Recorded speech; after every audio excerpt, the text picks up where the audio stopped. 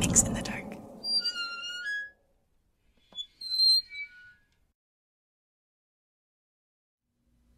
Hey, what's up, everyone? This is Mai Yang from Mix in the Dark. For my October special, I am hosting a 3-part story with 2 amazing storytellers.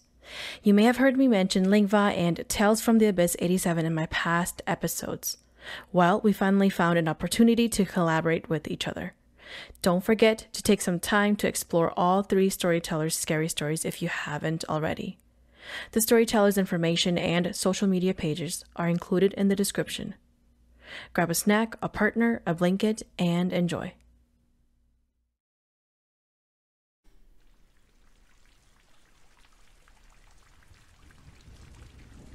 This is a scary story.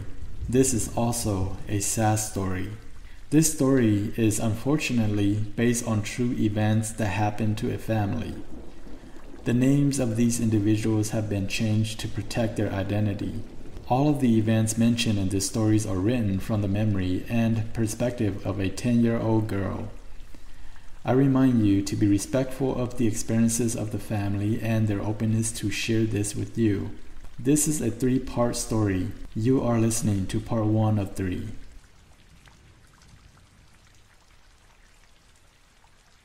This story begins with a house, my older sister's house to be exact. My whole family calls her Pana. Her husband and their little family decided to move to a house in Forest Lake, Minnesota. Their little family included her 2 sons and 2 brother-in-laws. Before I start, I want to explain that this event took place a long time ago when I was still young. I put together the story based on my memories of being at the house and what I was told by my family when I was young. It might be a bit off in the timeline, but it is a true story. Pana and her family moved into their new house on a very damp and cloudy day. We decided to pay a visit. I remember it was springtime. The ground was still wet from the morning rain and fog formed from the morning heat.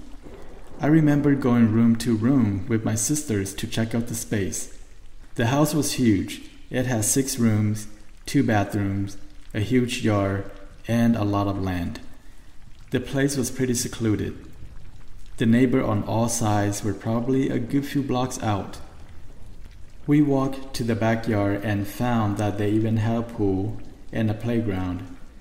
I already decided in my mind that this was going to be my hangout spot on the weekends. Pana's family lived in the house for a couple of months and made it their own. All of the family members in the house worked to pay the mortgage. Pana had a brother-in-law that lived with them named Va. I call him Zilao Va. He was usually around the house helping with chores and whatnot. Zilao Va was probably around 20 years old at the time, and I saw him as an older brother. One weekend, I remember Zilao Va took a trip to go canoeing and fishing with the boys in the family. I came over to babysit the 2 little nephews with my older sister Lily and younger sister Sarah. I remember that I was excited, not to watch the boys, but to go for a swim in the pool. My nephews were probably 4 and 5 years old at the time, so my sisters and I took turns sitting by the staircase to watch them. The pool wasn't really ready to swim in yet, but we insisted on swimming anyway. In Forest Lake, the waters don't have the same type of chemical contents as in the cities, so its water was this muggy light brownish looking color when in the pools. The chlorine didn't help turn it into a nice blue color like you would see in regular pools either. If you step inside the pool and walk until the water got to your waist, you wouldn't be able to see below your knees. We were not allowed to go past the 4 feet mark. Pana even put a long rope along the middle to mark the area where we couldn't enter. I remember my brother-in-laws came back home and it was our last day to swim. We were having a great time playing like little kids. Being the rebel of the family, I decided to go as close as I could past the 4 feet mark. Suddenly, I felt something move past my leg. I freaked out and gave a little squeal as I hopped back to the stairs by the shallow side. I stepped out of the pool and trying to figure out what touched my leg.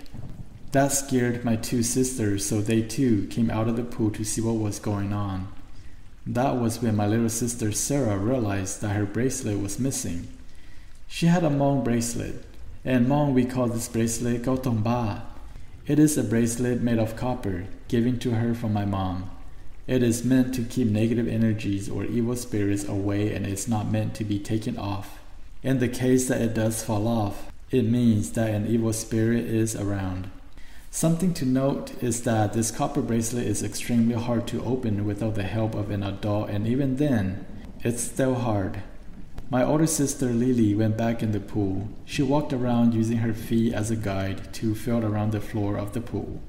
After a few minutes, I saw her dunk down. She came back out and headed towards us. She reached out her hands, unwrapped it, and handed the bracelet to Sarah. We were shocked to find that the bracelet was completely bent open and flat. We headed back into the house to tell Pana what happened. She shrugged it off, saying that we were probably just imagining things and that maybe the copper bracelet just reacted to the chlorine. We didn't talk about it anymore after that. That night, I had a dream that we were swimming in the pool and someone dragged my leg to the deeper end. I was holding onto the walls of the pool, trying to pull my body back to the shallow side of the pool. I was able to escape to my parents' house, but by the time I got there, my eyes had already turned a dark black color. When I woke up, it was already morning time. Pana sent us back home, and I told my parents what happened, including my dream. My mom and dad are very protective of us. I know when they're scared. In this situation, I can tell they were. They told me to calm down and assured me that everything would be okay. Shortly after, my parents called a shaman to Hubli for my sisters and I. A shaman is a respected individual in the Hmong community that perform cultural rituals to heal a person or family. This event we call Hubli literally translates to calling back the spirit. It is a cultural belief that when someone gets scared, their spirit may leave their body. The objective of this event was to call back the spirits of my sisters and I in case we lost our spirits during that scare. Failure to call back a spirit may result in sickness or worse, death. A few months have passed. I don't remember visiting the house after that incident. One afternoon, the phone rang. I happened to be the one to pick it up and was shocked to find that Pana was on the other line. She was crying, and I have never heard Pana cry that hard before. She wanted to talk to my mom, so I called my mom over and stepped away from the phone. I was far enough to not be in their business, but also close enough to still hear my mom. My mom's face changed. She could totally tell that something was wrong. She told my sister to not cry and that she was going to talk to my dad and visit immediately. Later that night, we found out that our Tsilova passed away. He died from drowning in their pool. Apparently, he dived on the deep side, hit his head, and passed out under the water. Tsilova was a tall person, maybe a good 6 feet. If I remember correctly, the deepest that the pool could go to was maybe 8 feet. The most disturbing part of this tragedy was that my little nephew was the one who witnessed Tsilova's death. My nephew explained, "I saw Uncle diving, and then he fell asleep in the water, so I sat and waited." My nephew probably waited a good 10 minutes before Pana came out when she stopped hearing the splashing of the water in the pool. She has always felt guilty for not coming out soon enough to save Tsilova. The Jauhma event came shortly after. A Jauhma event only happens when a family member passes. During this event, relatives are invited over to discuss and prepare the funeral. One night, my parents received a phone call from Pana asking for red corn. In the Hmong culture, red corn is used to ward off any spirits or ghosts. It's kind of like when you use onions and garlic as vampire repellent, but in this case, it's using red corn as a ghost repellent. Pana needed the red corn because my little nephew was complaining that Tsilawa was bothering him and he didn't like it. In the Hmong culture, there's also this belief that kids who have not lost their baby teeth yet are prone to seeing ghosts. We call this chitauplinea. My mom instructed Pana to spread the red corn by the windows and doors and say, "Wa, có tư mù có lại thọ chỉ xó lọ wa mong kinh thiệt tâm mình cho nhau tộc cá." Meaning, "Wa, you're already gone from this world. Please don't come back to cause us any sickness or trouble." After that, my nephew stopped complaining about Tsilawa. Before the funeral, Pana and her husband called a shaman to look into Tsilawa's death because it was so bizarre. The shaman did a ritual and reading. He found that Tsilawa actually missed his time to go by a few months. When Tsilawa and his family went canoeing a few months back, their canoe flipped. When the canoe flipped, he was supposed to drown that day. But my brother-in-law saved his life by diving in the river after him and pulling him free from whatever he got his foot stuck in. Here's the creepy part though.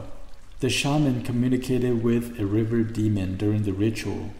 The canoe was flipped by a river demon who saw Va and wanted to marry him.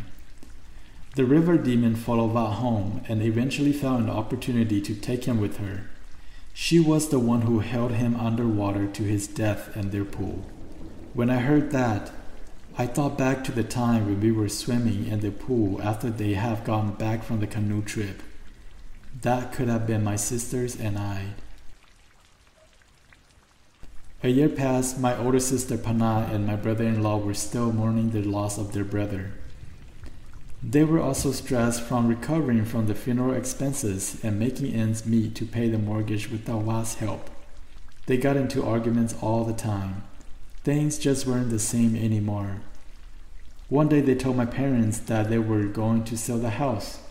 My parents argued with them to not sell the house since it had a good few acres of land and they really wanted to grow crops and farm. That house was nothing but bad memories for Pana and my brother-in-law. My mom and dad really liked the property and felt like it would be a wasted chance for them to finally have an area to grow crops and do some farming. They talked to Pana and eventually it was agreed that they would finish Pana's mortgage while Pana's family lived in our house back in St. Paul. Little did we know, my parents' decision would affect our family forever. Thank you for listening so far. This story continues in part 2 with storyteller Tales from the Abyss 87. As mentioned before, all storyteller information and social media pages are linked in the description.